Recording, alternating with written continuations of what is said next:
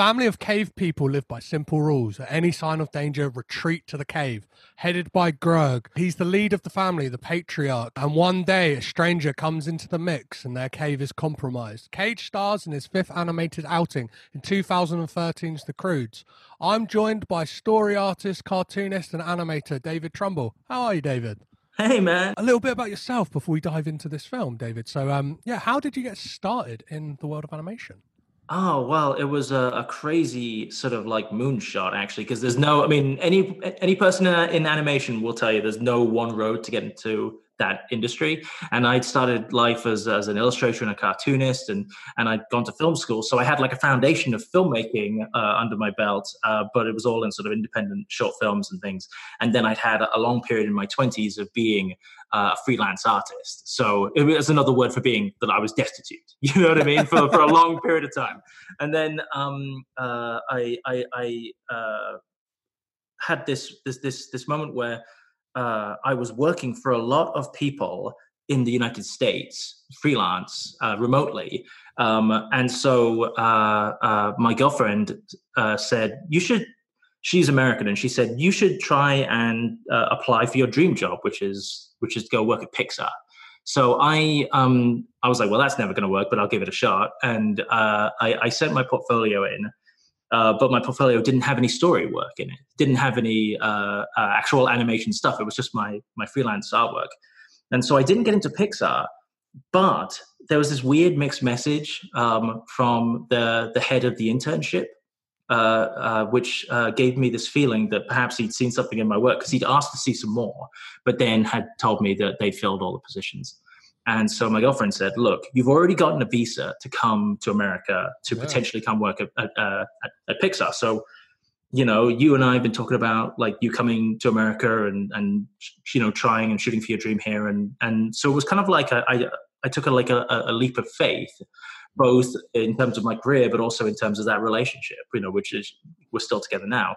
And so it worked out pretty amazingly. But I went to this guy's masterclass in New York, and he recognized my portfolio. And even though I didn't get into Pixar, this 20-year veteran of Pixar ended up getting me a job on my first animated movie. And we've worked on several pitches for different movies together.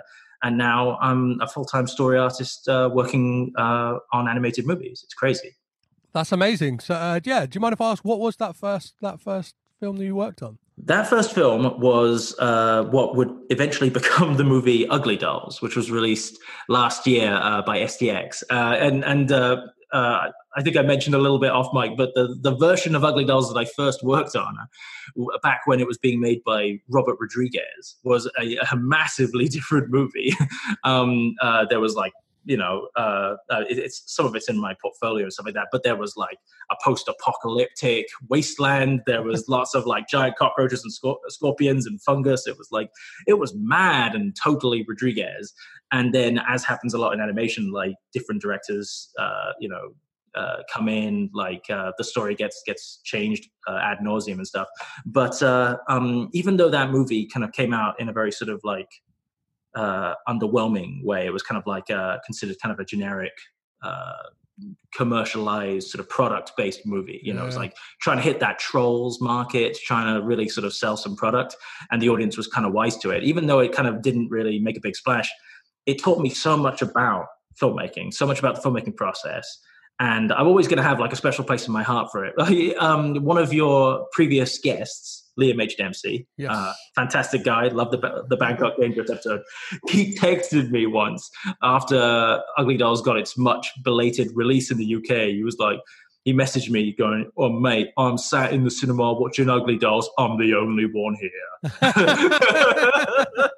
Oh, man. But like, God, you gotta love him. That's loyalty. Yeah, at least there's like a soft launch out of the gate, right? Like if in the way of like films to be working on, like I guess, I don't know, the pressure's mounted high when you've got like Robert Rodriguez. I don't know. I imagine if you'd worked on like, if you'd got that dream job at Pixar and like say your first like feature was, I don't know, Toy Story 4 or something. Toy Story 4. then you're kind of, you have that pressure of like the Arctic Monkeys of like, how can we live up to that first album? Like you have that feeling just looming over you the whole time. Yeah, Yeah. it's crazy. Like, it's crazy to think, like, someone like me, I can't think, how would you even go about like contacting someone like Pixar? Like, how does that work? Is it just like, is Yeah, well, it's crazy. I mean, like, especially when you consider that the story department, which is my role, like we do the yeah, storyboards and we pitch to the director and we help with the writing of the story. It's called story artist rather than storyboard artist for the reason that we have a massive impact on what becomes the finished script. Like script pages then can sometimes be written based upon an idea presented in a story page. So it's like actually it's a real privileged position to be in the movie, because you could be part of a movie where you're not the director and you'll never ever get like credited for it, but you'll see something on the finished product in the cinema that you know came from you. And so it's kind of humbling, because it's like you get all the power followed by none of the power. And so it's kind of like the front lines of storytelling in the movie, and you end up with this beautiful sort of like push pull between your desire to sort of progress further and become a director, because a lot of story artists end up becoming directors in the animation industry.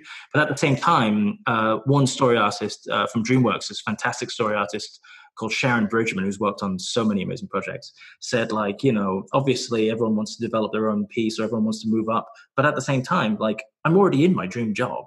And so I consider myself incredibly lucky, because it's kind of like a beg, steal, or borrow. Like, you do whatever you can to get your foot in the door. But once you get in to this job, a story artist, like, I'd be happy if I continued just at the level I'm at, you know, because it's magic. amazing. Well, you mentioned DreamWorks. Obviously, DreamWorks released the Croods. Yes, So it did. what, like, from just an animation standpoint, like, what is your kind of takeaway from this film? Like, Okay, so this movie, I think in order to properly review it with you, mate, we're gonna have to give it 2 reviews. We're gonna review it as a movie, yep, and we're gonna review it as a Nicolas Cage movie. yes, Because that is as these always happen. because correct me if I'm wrong, this was, what was it, 2013? This movie came out. Yeah. This is during Cage's downturn, right? So as a Nicolas Cage movie, it's pretty bloody good in my opinion.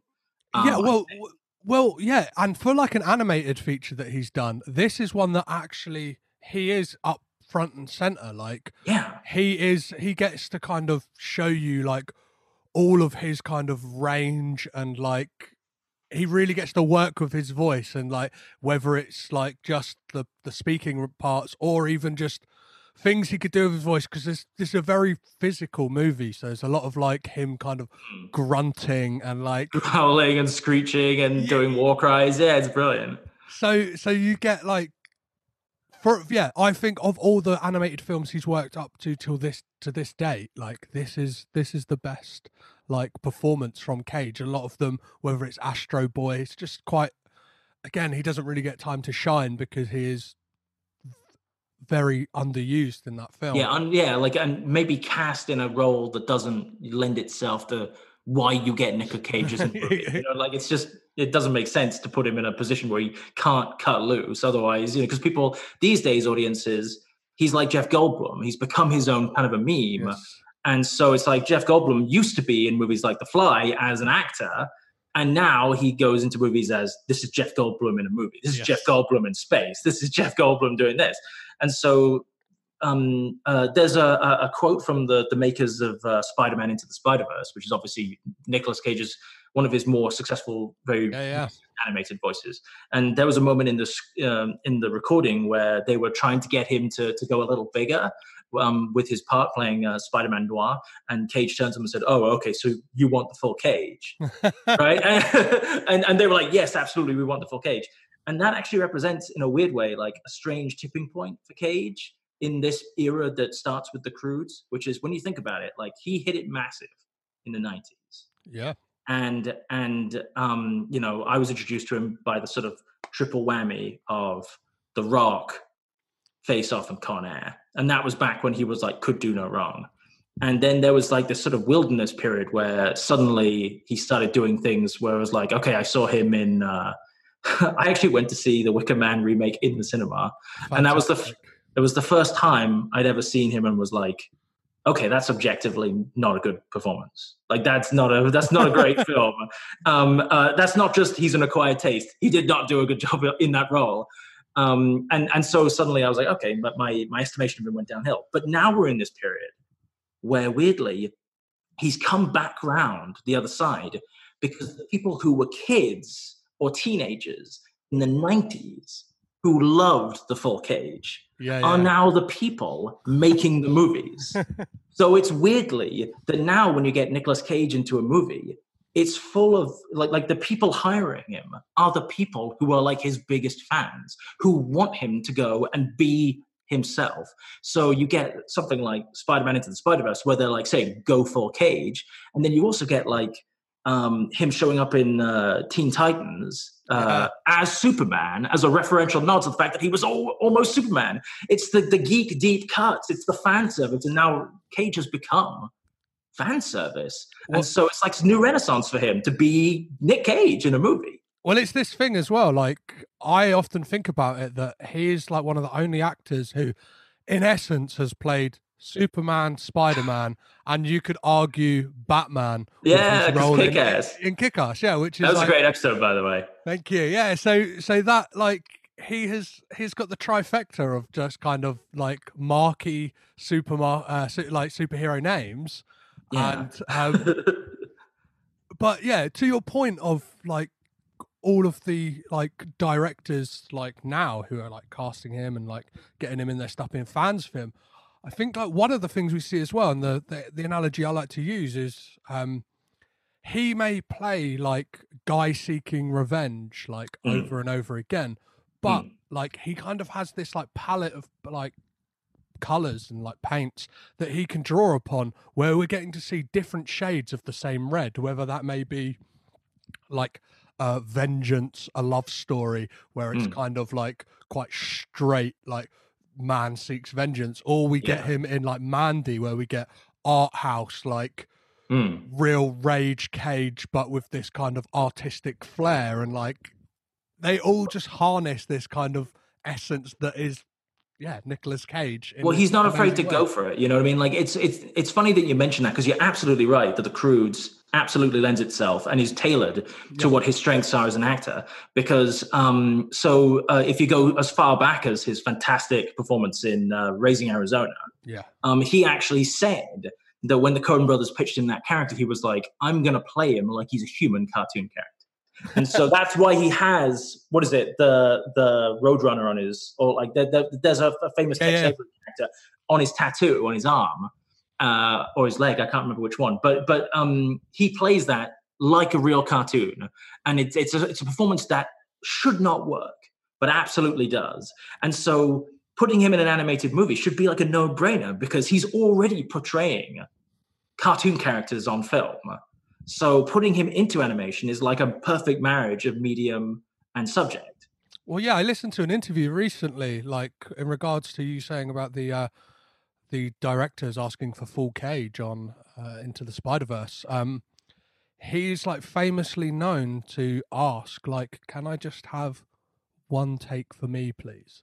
Like, and that's when you know that you're gonna get Cage, you're gonna get like, and like most directors have said, like, well, of course that's the one we use, because that's when he's giving us like what he wants, and he's allowed to like go for it. Which I've got a clip of him actually talking about his performance in this film, so I'll just quickly run that. Cool, run me. Claustrophobic sitting in that little aquarium with a microphone. You got to get relaxed so you can perform. But fortunately, I had two very talented and original, hilarious filmmakers in Chris and Kirk. They loved it when I would go completely, off base to the moon with some pretty outrageous dialogue or behavior. They encouraged it. There we go. That's Cage talking about his performance in this film, and the directors again willing him to go to those crazy places.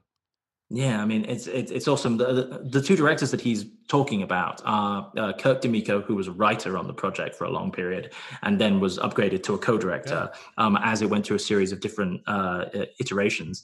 And the director Chris Sanders, who is a veteran of Disney. He worked on The Lion King, he worked on Beauty and the Beast, and as a story guy, and he's had various roles. But he was a co-director of Lilo and Stitch, and in fact, the voice of Stitch. So this guy knows what it's like to go full cage, as it were. Like this guy knows the benefits of improvisation. He knows the benefits of letting someone create a character. And then he also worked on with his Lilo and Stitch co-director Dean DeBlois. He worked on How to Train Your Dragon as well. So this is like a guy who doesn't just make like your average fare. He's always pushing to try to create something a bit more unique and a bit more stylized. Yeah, all of those like are fantastic. Like How to Train Your Dragon, just like, and one of the things that has, and I think shares like with this film, is it has a lot of heart. Like, this is probably like the first time on the Caged In podcast where I have watched a Nicolas Cage film and nearly cried. Yeah, I mean, like, I was going to ask, like, right off the bat, what did you think of this film? As someone who's been watching all of Cage, you know. I really enjoyed it. It's kind of a two-pronged thing for me. I have a 1-year-old son, so like that probably plays like quite heavily into like the themes of this film, and kind of like a father trying to protect his family at like whatever odds it may be. So there has been like throughout the last year, there's been many films that shouldn't affect me that probably do. I think anything with this kind of arc in it of a father-son like relationship will kind of like get me. You're in the bag. Oh yeah. Like embarrassingly, one being Daddy Daycare, the Eddie Murphy movie. Like that got me, and I was like, kind of had to look myself in the mirror and go like, oh, what are you doing? Like, it's a form of social Darwinism, isn't it? And once you all become parents, then it's like you suddenly you're doing things that no self-respecting person would ever do. So I enjoyed it on that, like it got me on that level. So like that's probably cheating. But like putting that to one side, I like visually, I really enjoyed it. It's really like visually exciting, and it's happy to like be quiet in moments. Like there are whole moments where there is no dialogue, and it just like visually tells the story. It lets the animation do its work, whether it's these sequences, because it is your classic like A to B plot line of I guess like almost like Land Before Time, like, or Homeward Bound, that kind of we need to seek refuge somewhere. We don't know where that really is. In this, it's kind of this figurative thing of let's go to the sun and like let's go to the sun. Well, that was actually one of the things that I guess I should say, sort of ahead of everything I'm about to say, I actually know a couple of the people who worked on this movie, and not only that, but I've had the pleasure of working with them. You know, so this was produced by Jane Hartwell, who was producer on Ugly Dolls. Two of the story artists and story consultants were Paul McAvoy, who's my head of story on Ugly Dolls, and my current movie I'm doing with Netflix right now, Wendell and Wild, and Rob Briggs, who I also worked with on Ugly Dolls. And the head of story was another story artist I worked with on Ugly Dolls called Ed Gomber, who's just an absolute legend, veteran of animation. He's got stories up the wazoo, probably few of them are good to print. But what's interesting about it is that Paul McAvoy was saying that when he first read the initial draft, like most animated movies change hugely as they go through production, inevitably. But he said that the initial pitch for this movie was so fascinating to him because, like in its essence, there was a character who was this side character who his mission in the first plot was that he just wanted to walk on the sun. And wow. Paul said, like, that's just an amazing idea and just a lovely, lovely thing to consider. And even though that part of his character pretty much changed into like, oh, we're going to go find tomorrow, became more abstract. the imagery of the sun, the imagery of using your hand to see the sunlight on it and to be guided by it, to follow the light, endured through all of the different story changes and stuff.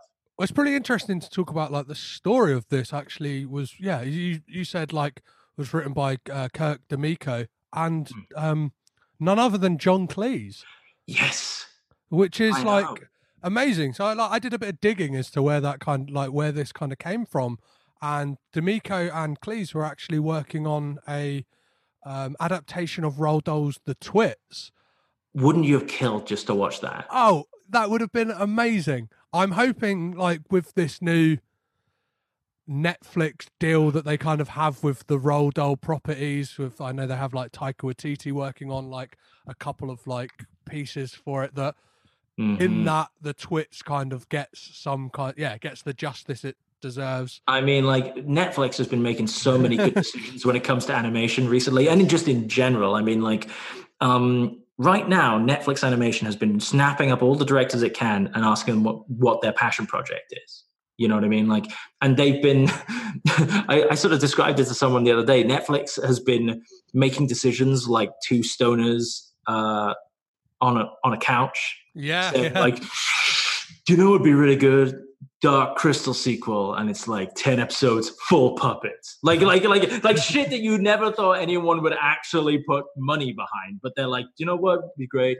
Henry Selick hasn't made anything in ages. Let's just give the Coraline guy whatever he wants to just make his dream project, and that's what I'm working on now. Like, they're really slaying dragons when it comes to giving audiences what they didn't even know they wanted because they didn't know it was a possibility. So yeah, that's exciting with Roald Dahl. I would love to see the Twits. But well, yeah, they've even like as recent as the Midnight Gospel, they've got like Pendleton Ward's new like animated series, the creator of Adventure Time, and it's like it's a lot more geared up to adults. So they're like, great, like we could see that he kind of teetered on the precipice of making all these adult jokes in Adventure Time.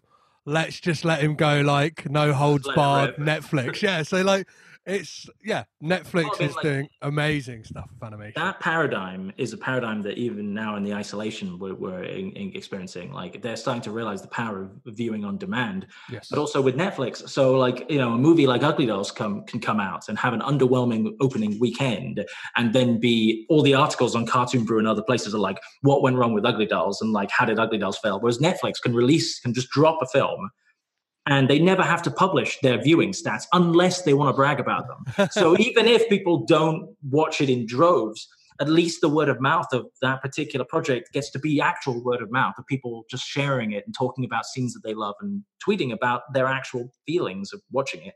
Whereas, like, I think there's an emphasis, especially in the world of animation now, of being like, okay, it has to gross this much money, it has to have this much of an opening weekend.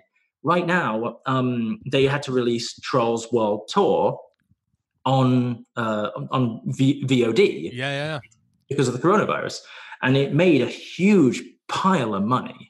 It basically just like cleaned up, maybe even more so than it would have if it came out in the cinema. So now there's a war going on between cinema chains and Universal, because Universal said we're considering maybe releasing some of our movies just as streaming, you know, and so two industries are now intensely fighting because one of them was thinking we might be dying.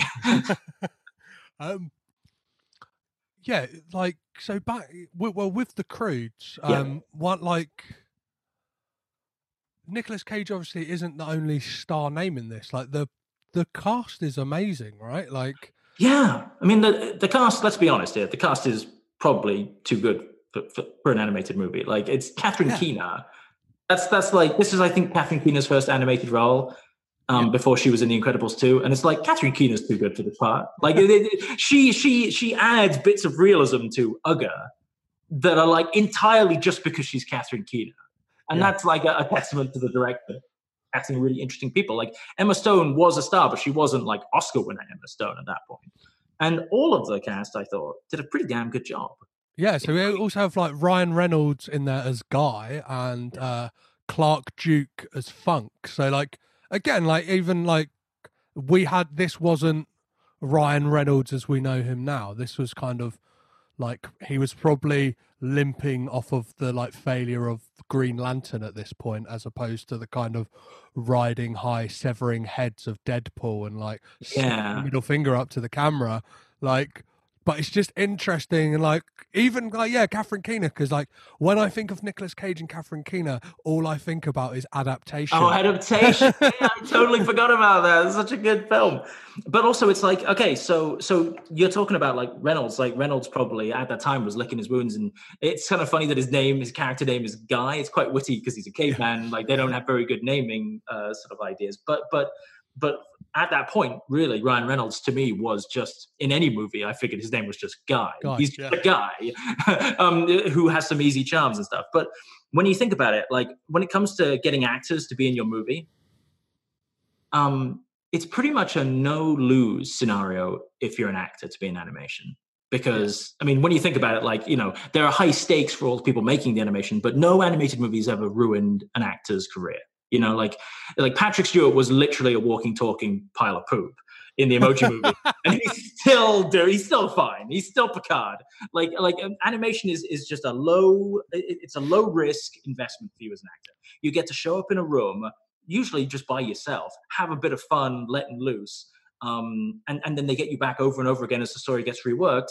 And so you get to be in an animated movie. They give you a pile of money, and then you get, like you were saying, like you're a new father. A lot of actors get to, you know, even if the movie doesn't do well, like they've got a movie to show their kids where they're a cartoon character. You know, there's really no reason why any actor would turn down an animated movie. It's just fun, and so it makes choosing the actors that you want to have in that animated movie a question of what kind of movie you want to make, because, you know, Blake Shelton could have been Grug. You know what I mean? Yeah. Like Nick Jonas could have been Grug. And they went with Cage. They wanted this eccentric, idiosyncratic bunch of character actors to breathe more life into these characters than was necessarily there on the page. Well, yeah, that's one of the things, like especially around this time in 2013, you would have had like a lot of like sequels, whether it's like one of the later Ice Age or something like that, and a lot of those cash in on like you like you were saying, like a pop star name just to bring people in, whereas like having these character actors in this gives the film real heart. Like, and I'm not sure how this did. I could double check how this did kind of commercially in comparison to like those films at the time.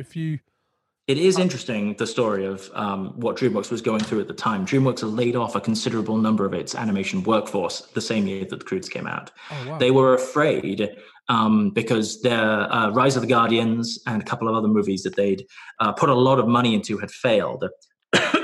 And so Disney Animation, DreamWorks Animation laid off a bunch of its workers. And the Croods, I think, actually did better than they had anticipated, and perhaps saved the studio from bankruptcy.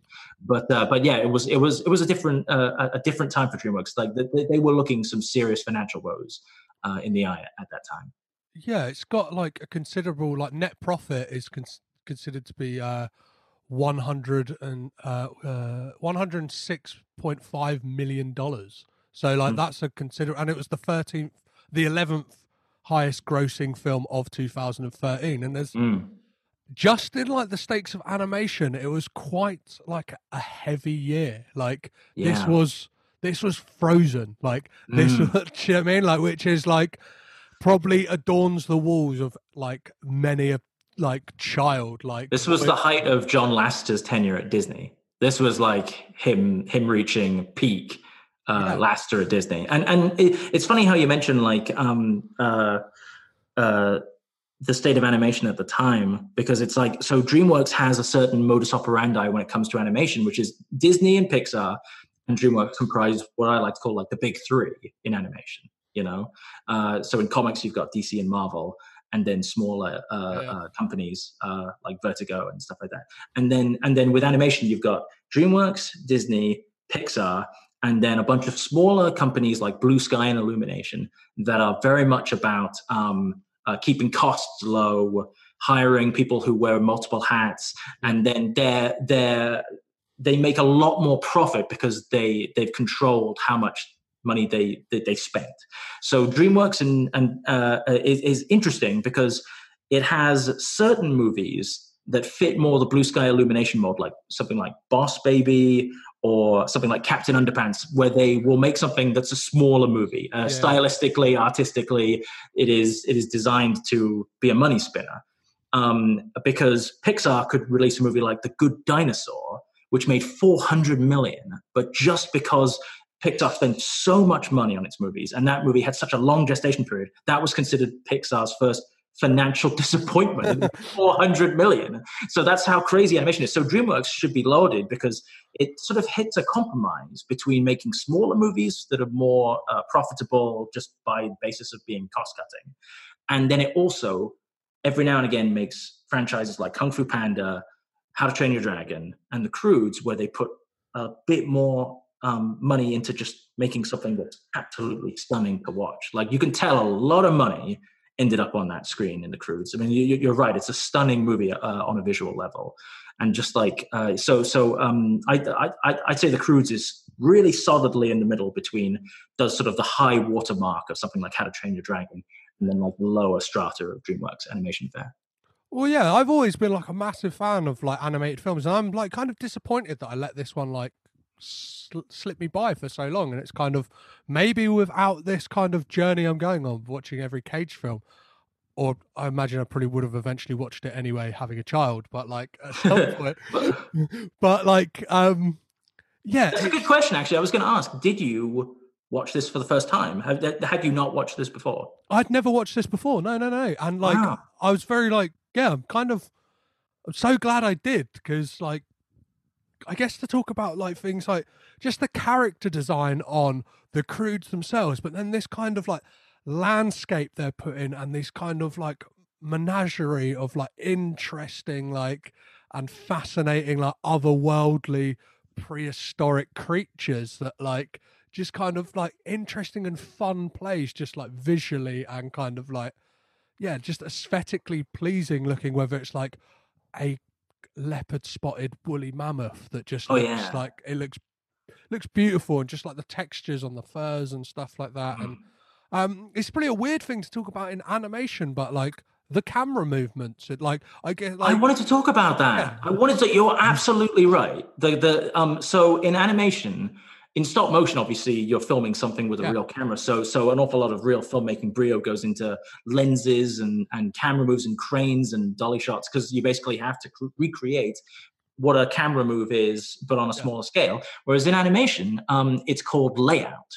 So before, like probably 100 people have to get their fingerprints on one shot of animation before it ends up in the cinema. It's like from my first few scratchy doodles on a tablet doing a storyboard, then redrafted 100 times. Then it gets all the assets are made digitally. So if there's only so many assets you can afford, obviously they had a ton of assets on this movie. Yeah. It's just absolutely like chock-a-block. It's almost like Disney's Alice in Wonderland, for just how much story is built around world building and incredible character designs, creature designs.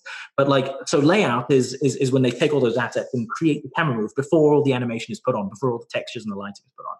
And so I often get frustrated when I see shots of mine in movies, like on Ugly Dolls. There are times when I'm like, that's not what I drew. And someone on layout who was doing his own camera move and trying to translate what I do. Some story artists put a lot more work into trying to show what the camera move is going to be than others. And I love seeing how the camera moves. This movie, they did a couple of really excellent things. One thing is that they employed handheld. They employed the illusion of it being a real camera. Yeah. Like it wasn't just swooping around organically like something that couldn't be real. I mean, they did the same thing in How to Train Your Dragon with the flying shots, because they would actually add wind shake to the camera as though it was strapped to a helicopter following this freaking dragon. But they did one other amazing thing. So a visual consultant for this movie and the How to Train Your Dragon movies was none other than cinematographer legend Roger Deakins. This is the guy who he lends the Oscar-winning 1917, Blade Runner 2049, most of the Coen Brothers movies. They got him on around the same time that he also consulted for Pixar on WALL-E, and he basically treated all of the digital cinematography crew to like a Deakins tutorial. He gave them like the full Deakins, as it were. and so consequently, like there are scenes in the Croods like where Eep is following that little patch of light, like he's a cat with a laser dart, you know what I mean? And then going out and finding all those embers and like that is lit like No Country for Old Men, you know what I mean? It's lit like a Coen Brothers movie, and it's stunning because a lot of things that I find irritating about a lot of more mainstream animated, more commercially minded animated movies is that because they're trying to sell toys of the characters, toys of ugly dolls, toys of any product really, like. The lighting is often very sterilized and like they overlight because it's like a pack shot for a commercial. You're trying to show them at their most colorful and poppy because you're trying to sell a bunch of trolls. And in the Croods, it's grubby. The characters are hairy. You can see every follicle on Gru's face. They are scratched up.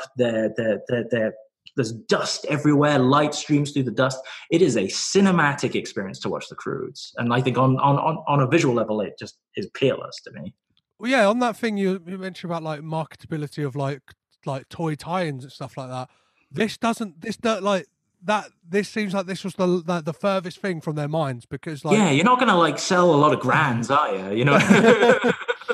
Like the only thing I could kind of see is maybe like the animals, but like that's like by the by, like the actual like family themselves, and like it's something again that like is just great character design. Like you notice these kind of like big scar down Grug's nose and stuff like that, and it's just like it's stuff like that like I don't know brings you into this like the story, and just like I don't know, you get these great moments and like just visual like slapstick humor in this as well is like it's a lived-in world, isn't it? You know, there's a sequence that I've got in my notes known as I've written it down as the snake belt sequence, where we have Grug is trying to become a like the kind of thrust of this film is just a very like it's a very modern like thing of an older generation worrying that they're going to be taken over by the younger generation, which the upstarts, I guess, every parent, every person in industry, any technical revolution, everybody kind of has that very real fear that before the long, and the need to embrace change, you will literally become a caveman, whether that is absolutely the digital age. And he as well put, man. He has this moment where he is like, right, that's it. I'm going to become a blue sky thinker. I'm going to come up. I love this bit.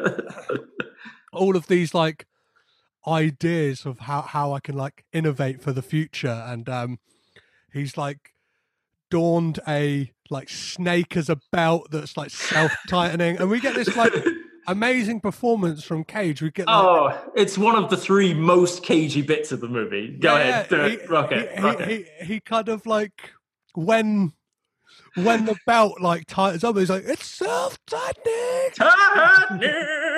It's so good.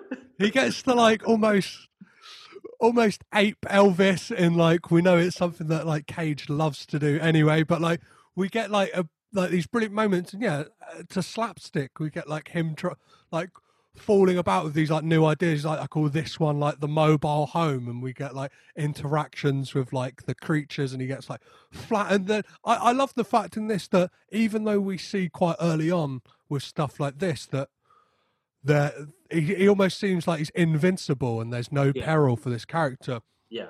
When it eventually gets to moments where there is like senses of dread, where like there's a moment that's very comparable to the Toy Story 3 conveyor belt scene. Obviously It's like, yeah, them stuck in like some kind of molten ooze quicksand.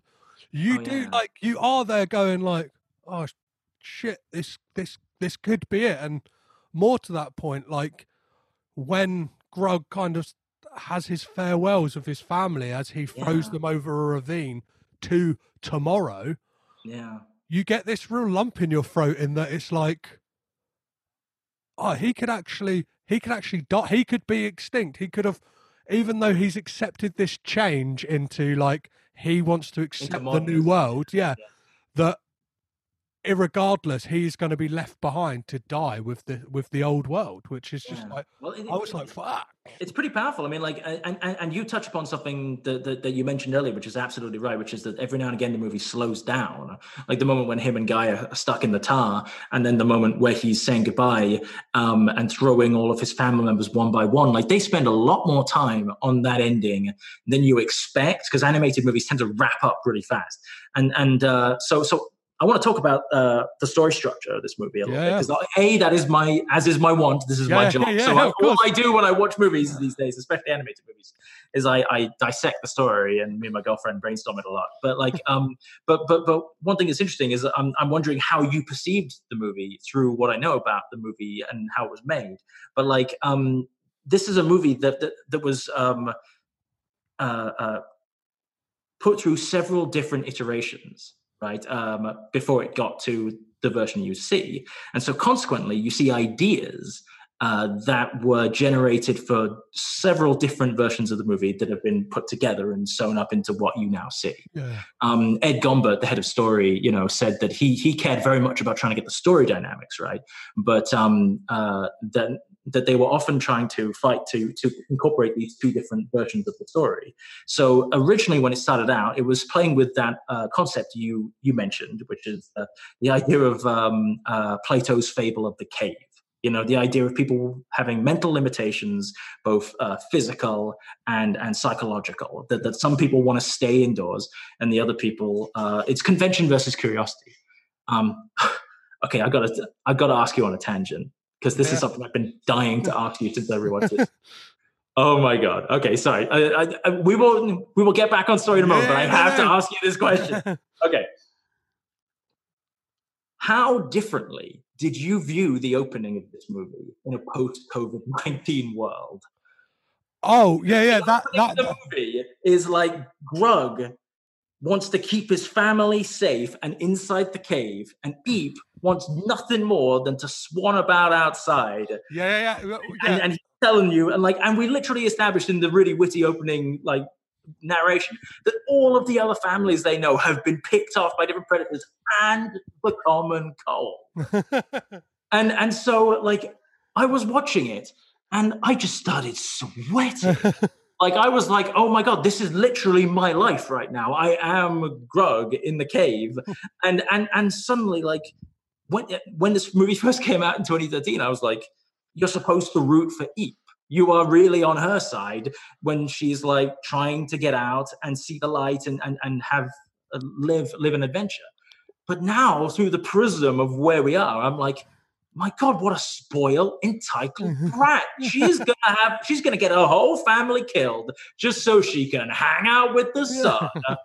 This girl needs some talking to. She should get grounded. And there's that bit later on in the movie where she's like, that wasn't living, that was just not dying. And it just reminded me of like the idiots in America right now who have been like protesting in different states, trying to get the states reopened, and they're just there sharing the coronavirus with each other, like continuing like this sort of Darwin Awards that is now very literal in the Croods. And I'm just like, oh my God, what did you think of that? Because I got so anxious watching it. Well, it was like, it's this thing, I think it really like firms the kind of messages of the film like even further. It's this kind of like millennial versus boomer thing, like in essence of this kind of, you don't understand each other, but it also has this kind of thing of, like you were saying, the kind of, what is it, Generation Z, like the like, exactly that versus the like millennials of this thing. It's like Generation Jurassic and Generation Cretaceous. And it's that I can't help but find a lot of links with like what's going on currently. Like even going back to Astro Boy, like it's set in a dystopian future where there's a disparity between wealth, between the rich and the poor. Like the world has become basically a like mass garbage dump, and people have isolated themselves on a floating island above the planet.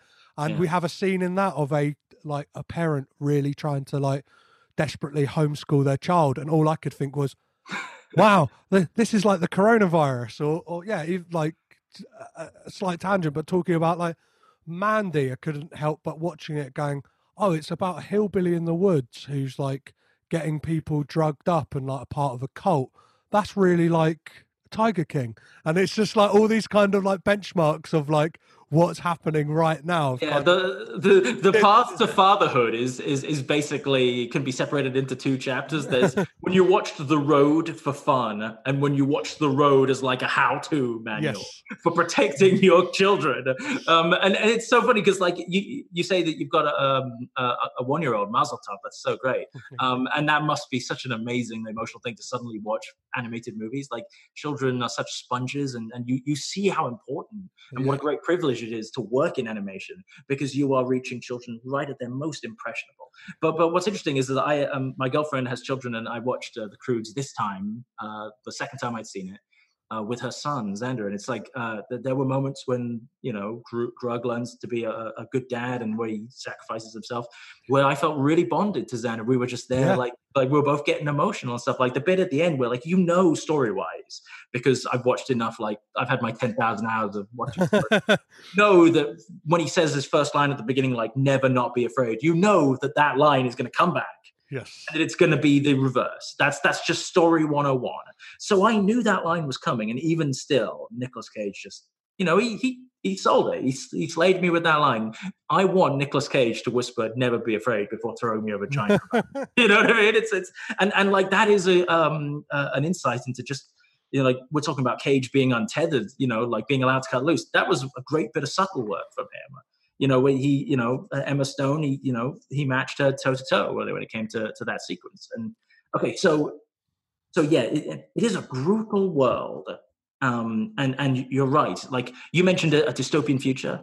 This is like a dystopian past film. Yes. And there's bits that are really savage and brutal where they get away with a lot of Tex Avery humor, like the grandmother almost wanting to eat her own grandson. And like there's literally a tracking shot that tracks through the carcass of a bird as it is being eviscerated from the inside by the Croods while they're eating it like freaking chainsaws. And you're watching it going like, oh my God, this is actually like a really harsh world. That they actually push it right to the edge of what censors would probably want, right? For parents wanting to watch a movie with their children. There's a sustained comedic and dramatic sense of threat throughout the whole movie, which is quite brave for an animated movie.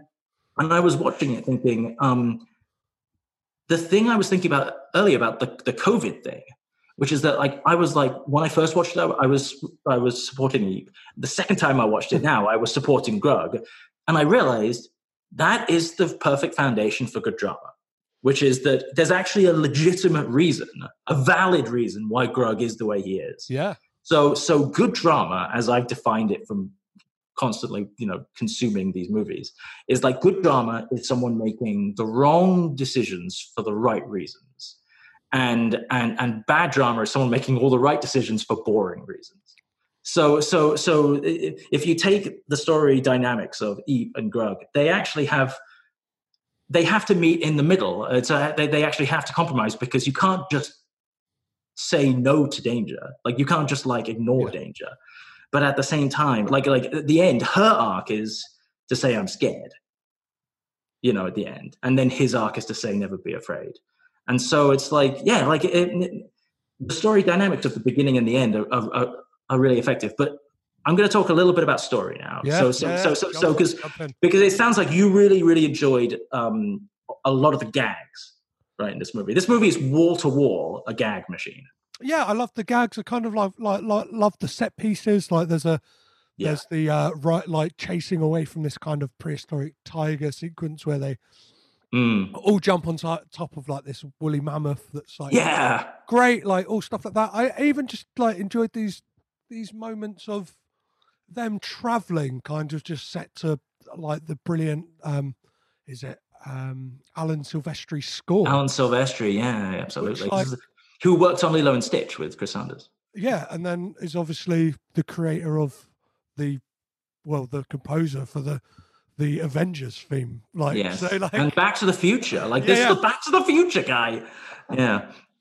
And yeah, so what's interesting is that there's actually a reason why the movie is as visually off the chain as it is. This is rooted in how the movie's production worked out. So originally, you were right. Like, originally they were going to make this as a stop motion movie with Aardman animation with John Cleese, right? Oh, wow. So there was a period around the time of Chicken Run where Aardman had like a 5-movie deal with DreamWorks.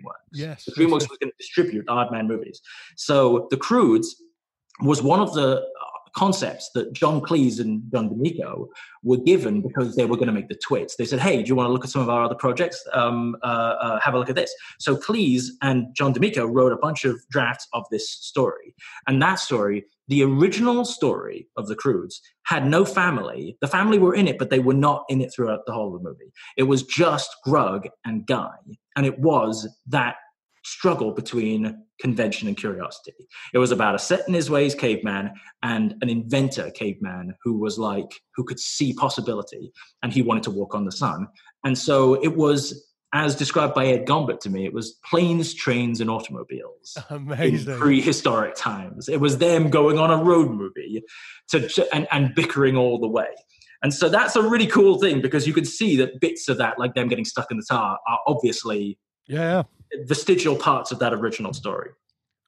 But so what happened was that Cleese eventually moved on. The Aardman studio passed on it, and eventually it got reverted back to DreamWorks, and they started developing it. Interestingly, Aardman then made a stop-motion caveman movie. Yeah, early that, yeah. Which I've not seen, but it's interesting to see how these things shake out. Obviously, people have a lot of institutional memory when it comes to animation. But so they were working on this movie. Chris Sanders was brought in to rewrite it, because he'd done such great stuff with Lilo and Stitch and things. And then they got their team together. They started working on the story. And then halfway through, as happens in animation, there's a lot of director changes in projects. A lot of people get replaced, stories, you're at the whim of an executive who has a vision of something. These things that happen all the time. And so the directors of How to Train Your Dragon needed to be replaced, and a new creative team has to be put in. So How to Train Your Dragon was originally really close to the book, but that just didn't make a good animated movie. So they got Chris Sanders to reunite with his Lilo and Stitch collaborator, and he left the Croods to go work on How to Train Your Dragon. But instead of shutting down How to Train Your Dragon, Jane Hartwell and the other producers kept a skeleton crew of the story department and the art department going in this hiatus. So the writer John D'Amico kept writing drafts, and Paul McAvoy, Rob Briggs, Ed Gombert, and a bunch of other really talented story guys just spent this sort of wilderness period developing story and character ideas.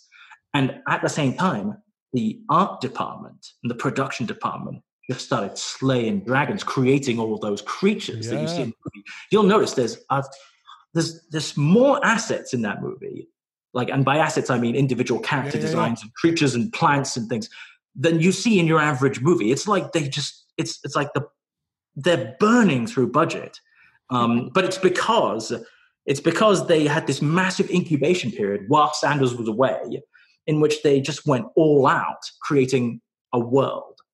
And then the story department just did sequence after sequence after sequence filled with gags. Consequently, my criticism of the Croods, I don't know if you can call it a criticism because it's one of its strongest assets, is that it's got a really effective lean opening and a really emotional lean ending. Yep. And then the middle hour, it's an hour 38.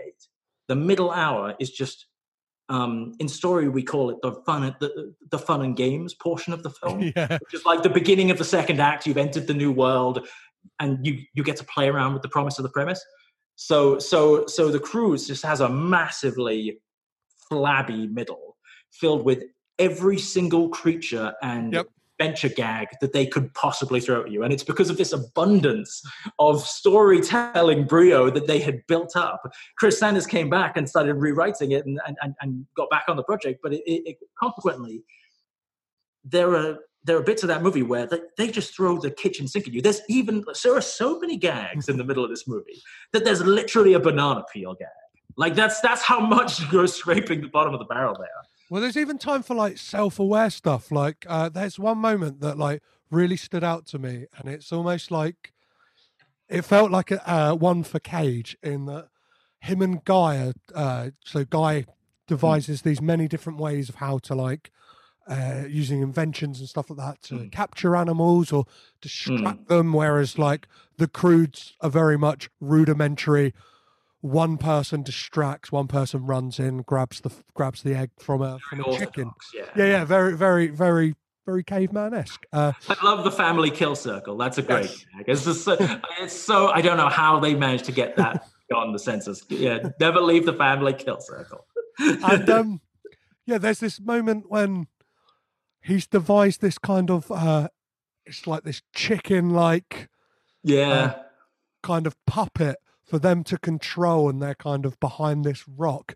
And Grug just like says to him, he's like, "Give me the acting stick. Hand me those." Yeah. Oh no. This is okay. So this is a moment that like I was holding on to because like so like I said, we're going to be reviewing this as an animated movie, and we're going to be reviewing this as a Cage movie. Yeah. In a good Nicolas Cage movie requires that he give you at least a couple moments, like a cage out moment. Oh yeah, of course. When you cage out. And me and my brother Steve, he does the 50 uses for the word love podcast. You know, we often say that like when I go see a Tom Cruise movie, I want at least one cruise-gasm, or else it's an unsuccessful cruise movie. He waited until the last second of Valkyrie to give me a cruise-gasm, and I never forgot it. But there was this moment, like that moment where Guy is trying to act this puppet. It's utter Tex Avery surrealism. It's just this is the gag guys on the movie just going overtime. But there's that bit. You're right. He says, "Scared? I'll show you scared. Hand me those acting sticks." Like that. And then proceeds to like wig out with the puppet. And for me, if ever there was a mantra for Nicolas Cage, it is "hand me those acting sticks." It just manages to be both funny in situ, but also utterly like a statement on Cage's own appeal. Well, yes, it's a very good like meta gag in that like it's one that like plays to the parents, but not in this kind of alluding or to anything like modern technology or innuendo. It is just like very throwaway as well. It's funny in its own right, as you said, but like if you kind of know Cage and what he is famous for, especially up until this point, it's like that's a real one for the nerds. It's vintage. It's vintage. It's butterfly kiss. It's so good, and it's funny because like you cast a character like Nick Cage. You know, DreamWorks used to make they rose to glory on the back of Shrek, which is incredibly pop culture referential. And then for a while, DreamWorks did things like Shark Tale, which were like super, super, almost irritatingly referential, right? And then they pushed the boat out a little bit with Kung Fu Panda, which had Jack Black in it, but was trying to do a proper wushu kung fu movie. Yeah, you know, and so. They basically realized that, hey, we can actually make a movie that feels more like a Pixar movie with a bit of our DreamWorks sensibilities. And so the idea that you have Nicolas Cage in a movie, but he doesn't say something like, you know, I'm going to take that carnivore's face off. You know, he doesn't have a moment that's 100%. But like, that moment just like really sells the appeal because every Cage fan is just going to be like, that's him talking about himself.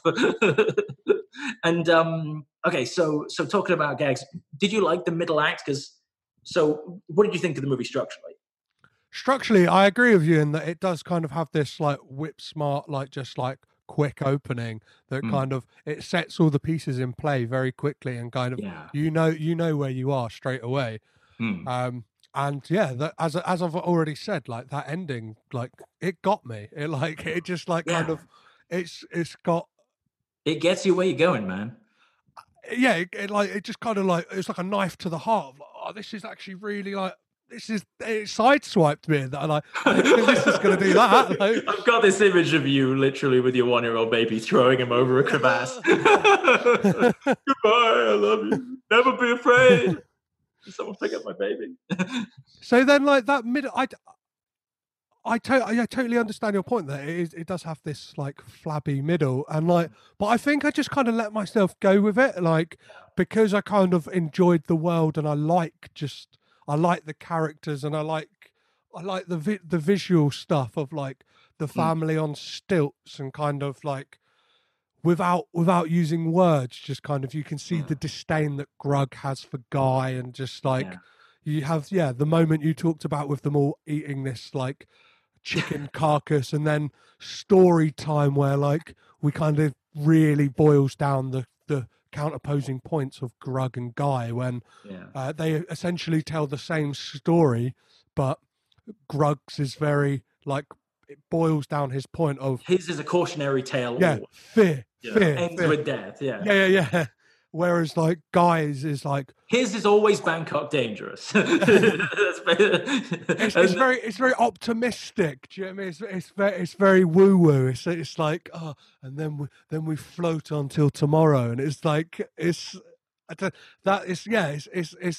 like that. So like I enjoyed the middle section, but I do. I think you're right.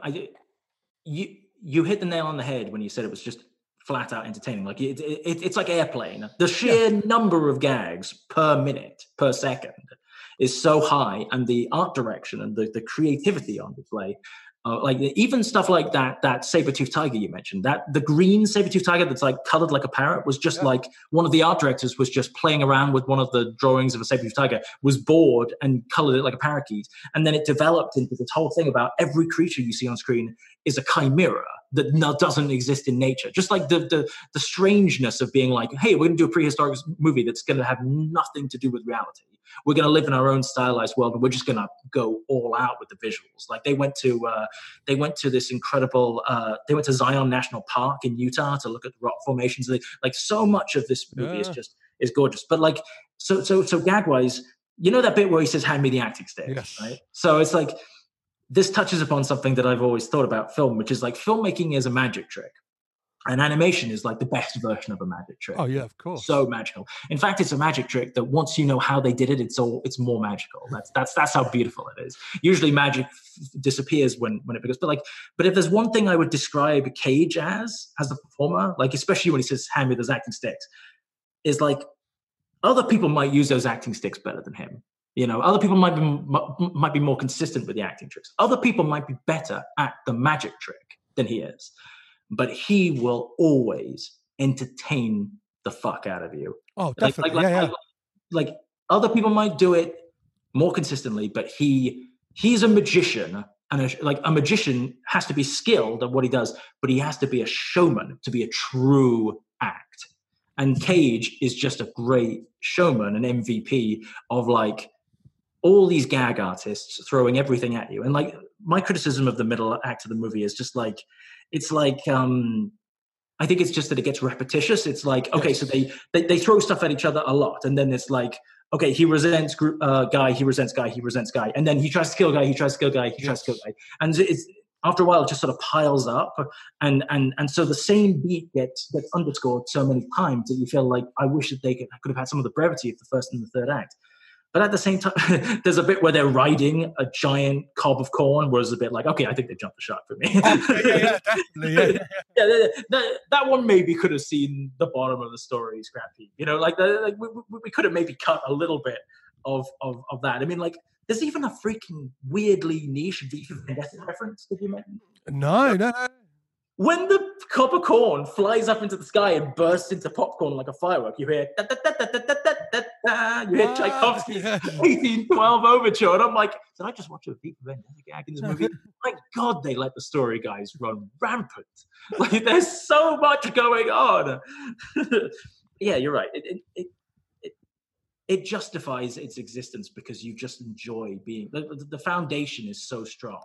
Well, yeah, they mess around with they mess around with scale as well, like their relation into like the animals that populate this kind of world is like obviously a saber-toothed tiger you would expect to be the size of like a tiger now, but like they are massive in comparison, and it just like all of that just makes it like visually really exciting. And like I'm just I should probably mention the fact that this has had like kind of a sequel that's supposed to have like come out, and it seems to have had like a very like tempestuous like. Well, that's interesting, mate. I mean, like you're talking about the nature of animation right now, because like the funny thing is like Crude 1 was no different. You know, Crude 1 was on hiatus. Like Crude 1 was originally going to be an Aardman movie. These movies go through so many, like these movies regenerate like Doctor Who. They have so many faces. And what's interesting about the process is that I mentioned like in animation movie stars that you get a truckload of money and then you go into a room and record. Yeah.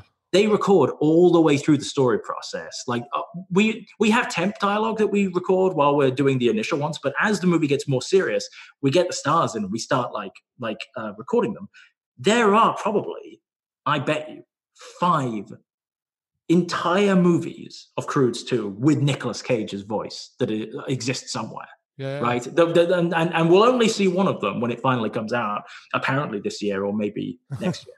But it's like, that movie's already gone through a couple of iterations. So I guarantee you that they've already got Emma Stone and Catherine Keener and Kat Dennings and Leslie Mann and all these other amazing actors that are apparently in the movie. Like there's B-roll of all of those characters. Yeah, like the idea for the sequel sounds good. That like the focus this time will be on Uga, so Catherine Keener will get her chance to shine. Like from I didn't know that. I love that. From what I've read, yeah, it's going to explore motherhood, and it's going to be the first chapter in society, like expanding on like the first film being the last chapter of the caveman, and then Leslie Mann and her daughter, like Kat Dennings, would play her daughter called Dawn. Nice. And they would kind of be like a rival family in this new way of life, and it's kind of sounds like the perfect like idea of where this could go next. In that this a matriarchal society, yes, or just that'll catch on in about 10 billion years, or just this idea that like I don't know, the kind of family dynamic in this just like harkens like reminiscent of like just your classic like TV sitcom, like family sitcoms, almost like a Married with Children. Like you've kind of got this overbearing like patriarchal figure who's just kind of like at odds with his family all the time, and like just to I was saying now I really want this sequel to happen. I don't think it will happen this year, even it just seems to be like pushed back, and it's I think what I can read here is it's supposed to be delayed until the 23rd of December this year, but I can easily see that going to next year. Yeah, and the balls are all up in the air, not just in whether or not what time it will come out, but also what medium it will come out in. Will it come out in theaters or will it come out as a streaming service? Like you who knows at this rate? I mean, like it's interesting. You talk about like the sort of slightly more conventional framing of a family with a patriarchal figure. Me and my girlfriend like to diagnose animation story formulas, because like every animation studio has its own kind of formula, and we kind of crystallized it down to like 5 basic stories that always get used in animation. And so there's stuff like There and Back Again is the most obvious. It's like a Pixar Quest movie basically. That like you've got to get somewhere, and the lesson learned is the ticket home essentially. Yeah. And then you got stuff like Kindred Spirits Against the World, like Lilo and Stitch, or E.T. You've got Into a New World, which is stuff like Ugly Dolls, or like Trolls, or like anything where a character comes into a new environment and he either changes that environment or the environment changes them. And then you've got stuff like The Benevolent Catalyst, you know, where the main character doesn't have an arc, but everyone else around them does have an arc. Yes. It's so much fun to geek out over these things. But like, if I were to diagnose the Croods, I'd say it was We Stick Together, which is the formula for there's a familial dynamic that's at play here, and all the relationships are discordant at the beginning, but it's a relationship that should be strong. Yes, we know should be strong, and so they face forces that try to pull them apart from like the external and the internal, and then they spend the first two acts becoming more distant from each other, and then it gets resolved in the final act, and they come back stronger. So that's a tried and tested method. It's like The Incredibles. It's like you put a family on screen. But what's interesting is that family didn't show up until several drafts into this movie. Yeah. So originally it was Guy and Grug trying to get Grug back home to his village. So they established the family in the first act, and they show up at the end. But they realized that, like, this is what Rob Briggs told me when I emailed him. They realized that after a while, you really got sick of Grug complaining about Guy. like it was funny at first, but then just got really thin by the end. So they just did not have enough planes, trains, and automobiles to sustain the whole movie. And they realized that they really loved Grug for wanting to protect his family at all costs. And then they thought, okay, well then they changed the reference point. They're like, let's make it Little Miss Sunshine. Little Miss Sunshine in prehistoric times. The family all have to go along too. They put a real threat, which is just like their home is going to be completely obliterated by this tectonic shift. So they push them on this adventure altogether, and then it changes. And consequently, the movie is like a movie of two halves, but it's two halves running concurrently. So there's like Grug and Guy, and then there's Eep and Grug. Yeah. And as Ed Gombert said to me, it was like they couldn't figure out whether it was Planes, Trains, and Automobiles or Father of the Bride. and so like it even someone was on a real big like Steve Martin kick, I guess. Oh mate, no, I mean, like, we were on Ugly Dolls and we had an executive turn to us and be like, yeah, can you make it like Revenge of the Nerds? Like there are so many moments in an executive's mind which come from the 80s. Apparently that's where most of the executives were, like, at their formative years. All their reference points are from the 80s, and we're like, oh yeah, sure, we'll do that, great. But consequently, at the beginning, those beautiful bits where Eep is like looking at the sun and stuff, and she enters out. You can see some of that storytelling confusion of the two versions being laid over each other, because the movie starts like it's going to be her story, and then by the end, really, it's Grug's arc completely. Yeah. He ends up changing. He ends up throwing him over the ravine, and then it's him alone at the end, having his idea with the saber-toothed tiger.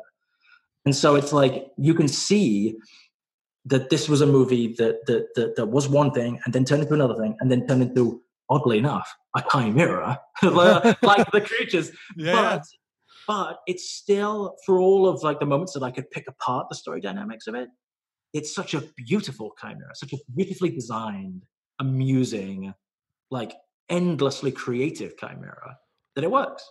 Well, yeah, it could have easily have just fallen on that kind of arc of Guy and Eep, like the love story between them. But like, I love the fact that it is a love story between a father and a daughter, and like just a father and his love for his family, like she happens to be the prism that is shown through the most, because she is the one who is obviously the furthest away from like already being in the bosom of the family. She's the one like pushing against it all. So, but like, yeah, it's I kind of had a slight eye roll when I was like, oh, this is just going to be about like this is going to get sidelined with this kind of love story between Eepa and Guy, and then I was pleasantly surprised when it wasn't. Like, do you know what I mean? I was like, oh, this is great. Like, I was scared like it was going to be family in the first act, and then it would be family trying to maybe find Eepa and like Guy. Something happens, like, do you know what I mean? And they're kind of separated. Whereas, like, you saying about the Little Miss Sunshine, like, that's beautiful. Like, I think that's such like a great, like, amazing thing. And I guess a lot of people won't know that, like, obviously people in animation, these are going to be their reference points to make, that they do watch other types of films. It's not just going to be Oh, let's try and make it like that other We're all animated. children at heart. We're all just guys in film school. Like we're all just there. We all want the Dark Crystal 10-part Yeah.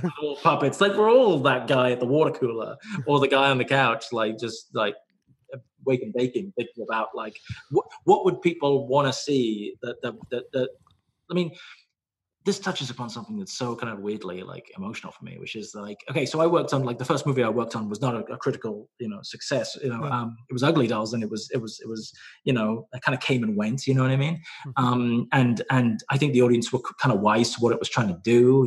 Like I mean, movie audiences are so literate now; they're so savvy, and so unless you really have a really winning hand, like it's hard to corner a market when you're trying to create a tentpole franchise, and now I'm working on the other end of the spectrum with Henry Selick on his his first project in about 10 years with Netflix and Key and Peele, which is like, I don't know, like I mean, for all the sort of like for all of my bad luck working on Ugly Dolls in terms of just like the frustration we felt constantly trying to get that movie to fruition, the head of story on Ugly Dolls was also the head of story on Wonder Wild. So without Ugly Dolls, I wouldn't be where I am right now. So I'm always going to look at it with love. But it touches upon something that I had to work on a big Hollywood movie to understand, which is that like, one of the things I love about your podcast, mate, is that like you will go to town on a bad Nicolas Cage movie, but at the same time, you do it with an awful lot of love and an awful lot of understanding that like, do you know what? Nobody goes into any movie, no matter what level of Hollywood, like trying to make a bad movie. We're all movie fans, and all the people who like cast Cage in terrible movies probably grew up loving The Rock. Like he was my like. When I first watched The Rock, you talk about Bayhem, right? My God, the most unrealistic part of that movie is that Nicolas Cage has a giant apartment and a girlfriend with pigtails who desperately wants to marry him. Like that is like true. This movie's not realistic, but I loved it, and he's a huge pillar of a lot of film fans like experience of the 90s.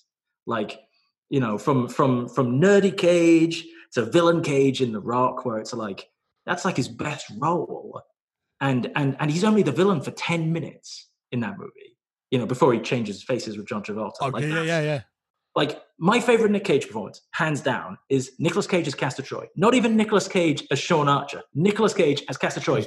And I wish that he played more villains because that was like the height of Cage for me, because he had more fun in that 10-minute opening sequence. That you don't even think of John Travolta as anything other than that character. You think of him as Castor Troy from that opening 10 minutes. That's how good he is in that movie.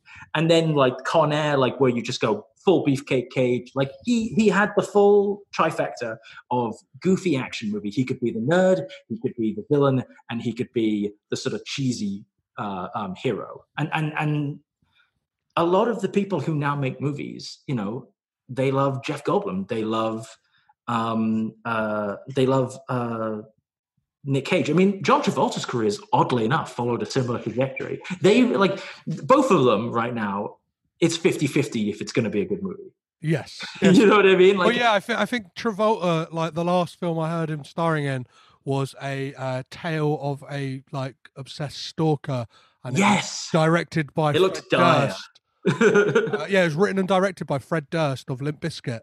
So I'm not sure if that is a mark. I mean, like part of me feels like I could make it a masterpiece. but like it's weird. It's like sometimes these actors go into these weird periods where it's like both Travolta and Cage have something that I like to call the hair theory, which is that my theory. I have no scientific backing for this whatsoever, but you probably know better than I do. Wait! Before you a scholar.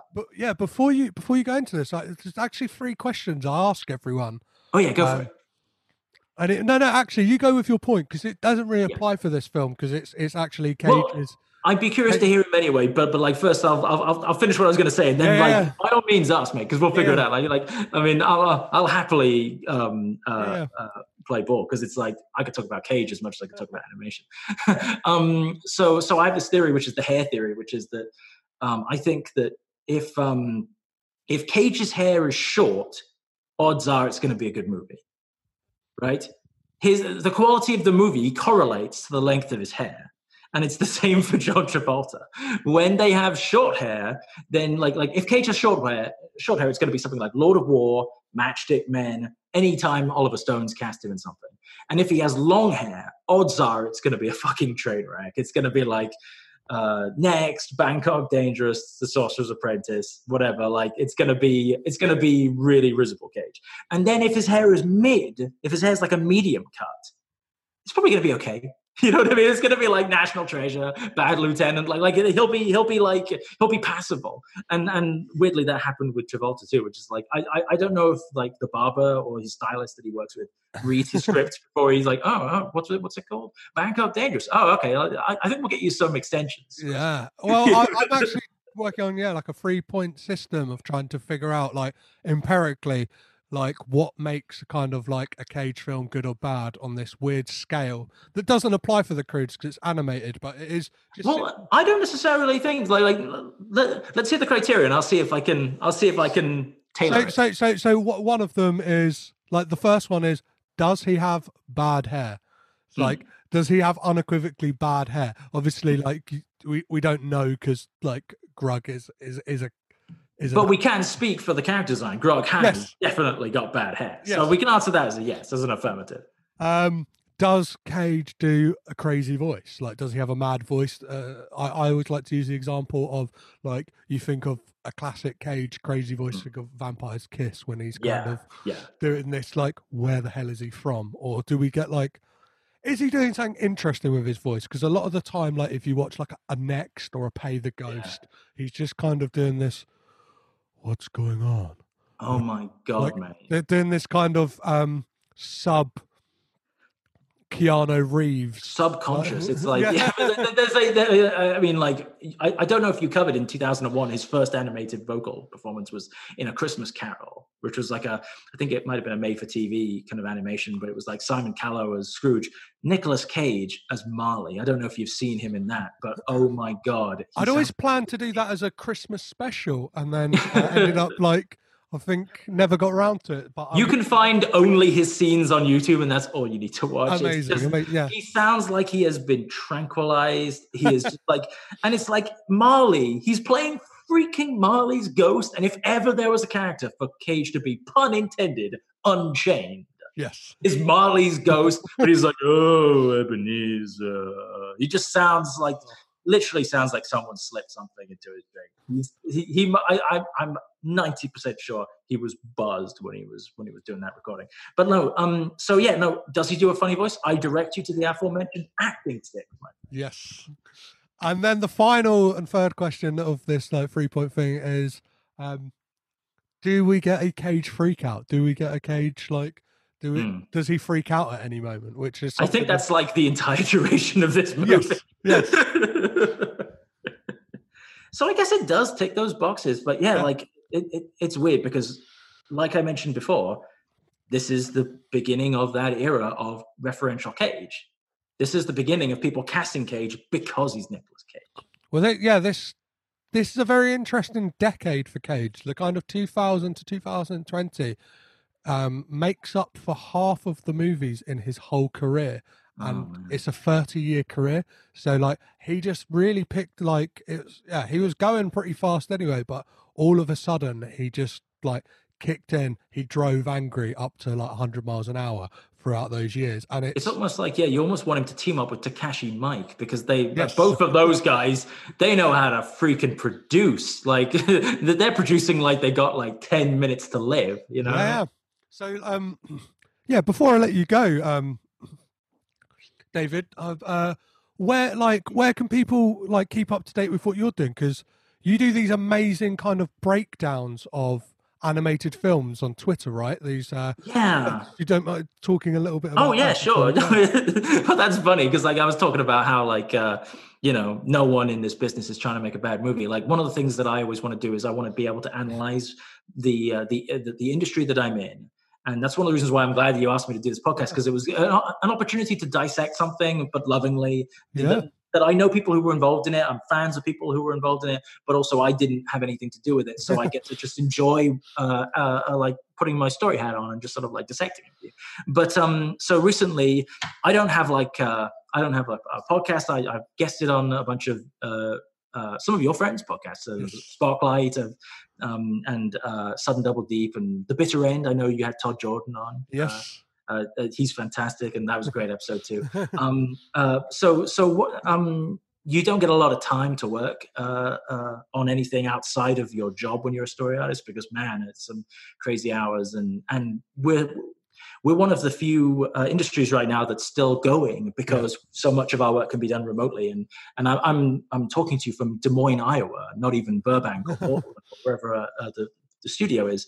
I actually made my girlfriend laugh the other day. Oh, she laughed bitterly, but it was like I was like, I think I'd just gotten consumed with coronavirus news, and I was talking about, hey, I just trimmed my beard because they say you've got to get up and get into your clothes every day and just try and act like you're in a normal day and just don't let the depression get to you. And she just looked at me like, you work remotely from home, you never go out. Nothing in your life has changed. What are you talking about? You don't even trim your beard. This is insane. I was like, yeah, but I can't go to the pub. It's like, you go to the pub like twice every 6 months. And I'm like, yeah, but now I know I can't. Even if I want to. It's like, she was like, you have first world problems on top of first world problems. I was like, okay, hoisted on my own petard. But one thing I've been doing recently is, as you say, I just decided I don't really have a desire to work for Disney animation. I mean, like, love what they do, but like, not in like my career goal. That one of the big three. But I felt like now Disney Plus is up, and I've got a lot more. Like, everyone's got a lot more time. Yeah. I felt like I want to be a scholar of the industry I'm in, and I just realized I hadn't fully watched every Disney movie. So I just set myself a challenge to watch every single one of them that had been, like, even the live action animation hybrids, like some of the, like, even the package movies and the propaganda movies they made in the 1940s and things. And I just set myself this crazy challenge and just started doing tweet threads, reviewing them. And, like, for no real reason other than to just amuse myself and for my mates. And I've gotten a really great response, and I've done about 5 of them so far. And like, I was amazed at how much they ballooned, because, like, the last one I did was Dumbo. And I didn't even think I had a lot to say about Dumbo, but it ended up being like 100 tweets long. And I was like, what?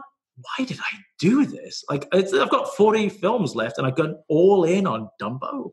Well, I think that, especially that time in the Disney, like, history, it's quite interesting culturally, a lot of those films. And I mean, like Dumbo especially, like, not to, obviously, like, not to get bogged down in something too heavy, but like a lot of like race issues. Oh, yes. A lot of early Disney. Yeah, a lot to unpack there. Yeah. I just wanted to ask. Yeah, do you have any plans to talk about?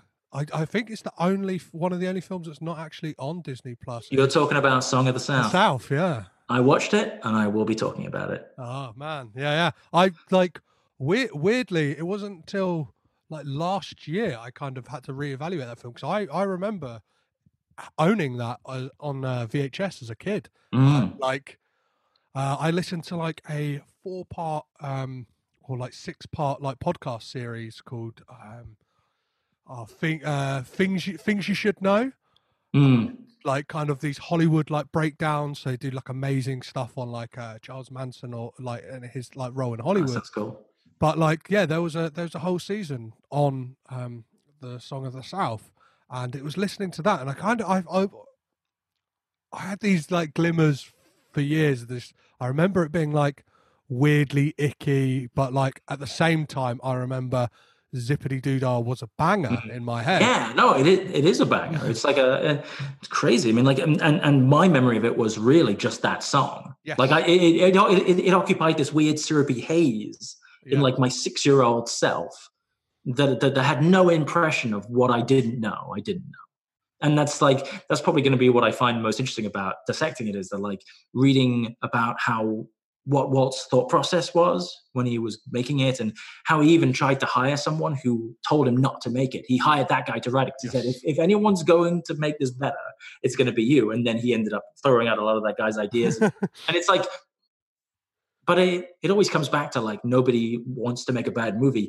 And one of the things that I've become incredibly passionate about recently, and one of the reasons why I've had a lot to say about Disney's classic era, is because I read a book called The Queens of Animation, which is about the unsung and often completely left out sort of legacies of some of the women, like the first story artists, some of the first animators who were women in Disney's golden age. And when you get to things like the Black Centaurette, who was cut out of Fantasia, being this sort of servile, almost slave-like affectation. And then you get to things like Song of the South, you get to the crows in Dumbo. Like, you realize the importance of diversity within our industry, the importance of having people in the room who have different experiences to that of being a white cisgendered male, which is what I am. And so understanding that there are things that I will never know, I don't know, unless I surround myself with other incredibly talented people. That's probably why weirdly, the more uncomfortable parts of reviewing these Disney movies has actually been my favorite part of doing these tweet threads. Because there's nothing wrong with saying that you love when I see an elephant fly, and actually love the way the crows fit into the story. Because they are a high point of Dumbo for me, but they're also intensely problematic. Yes. And just to be able to acknowledge it, it's okay to acknowledge it. It's okay to talk about it, because that's how we move things forward. And you mentioned Song of the South, man. Song of the South. I'm incredibly lucky to be working on a movie which is being done with Jordan Peele and Keegan-Michael Key. And they, you can't watch Song of the South without immediately thinking about their magical Negro sketch, where the two magical Negroes come in and start like throwing hexes at each other, and like, and the animated bird like has laser vision. It's freaking epic. And it's like we're living in a different age now, and people who were once a slave to whatever representation people just put on them are now in charge of, like, they've got the mic. And so that's an interesting time to be working in film, and it's an interesting time to be working with, like I said, animation, which is like aimed at the most malleable, impressionable minds, because it starts with representation. If you establish something as being normal to a child, it's normal forever. It's like, oh, people of different colors, people of different sexualities, people of different gender identities. You can create representation that doesn't change someone's worldview. It can invent someone's worldview. And that's a high responsibility, even though we're just silly gag writers, and so much of it's crazy and stressful and silly. But like, there's something really beautiful about that. And writing those tweet threads has been a part of that, and me almost trying to hold myself to a mark sometimes. Amazing. Where can people find that? Like, what's your Twitter handle? I believe my Twitter handle is @drumble. Perfect. I have no idea why I picked that name. I think back when I was problematic myself, I thought it would be my rapper name. G-Rumble. Yeah, spin that shit. But now that's pretty much all I do. All I do is guest on podcasts and talk about animation whenever I'm not on a deadline. Perfect. Well, just in case you have got a deadline to get back to, David, it feels like a perfect place to leave the conversation here. Yeah, I've had a great time, mate. This was a blast, mate. The pleasure's been all mine. This has been so fun. Always a pleasure to geek out over something, especially Cage, man. I really appreciate it.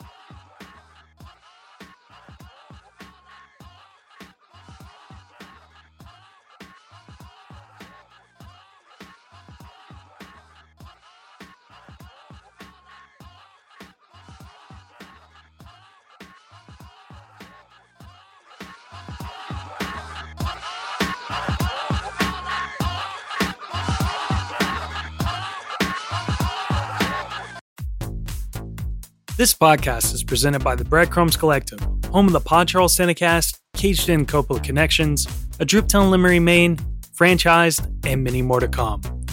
Our shows are all presented ad-free and made possible by listeners like you. Please support our shows by subscribing, leaving ratings and reviews, and becoming patrons at patreon.com. If you'd like to learn more about Breadcrumbs, head over to breadcrumbscollective.com. Breadcrumbs. It's more than a podcast network. It's family.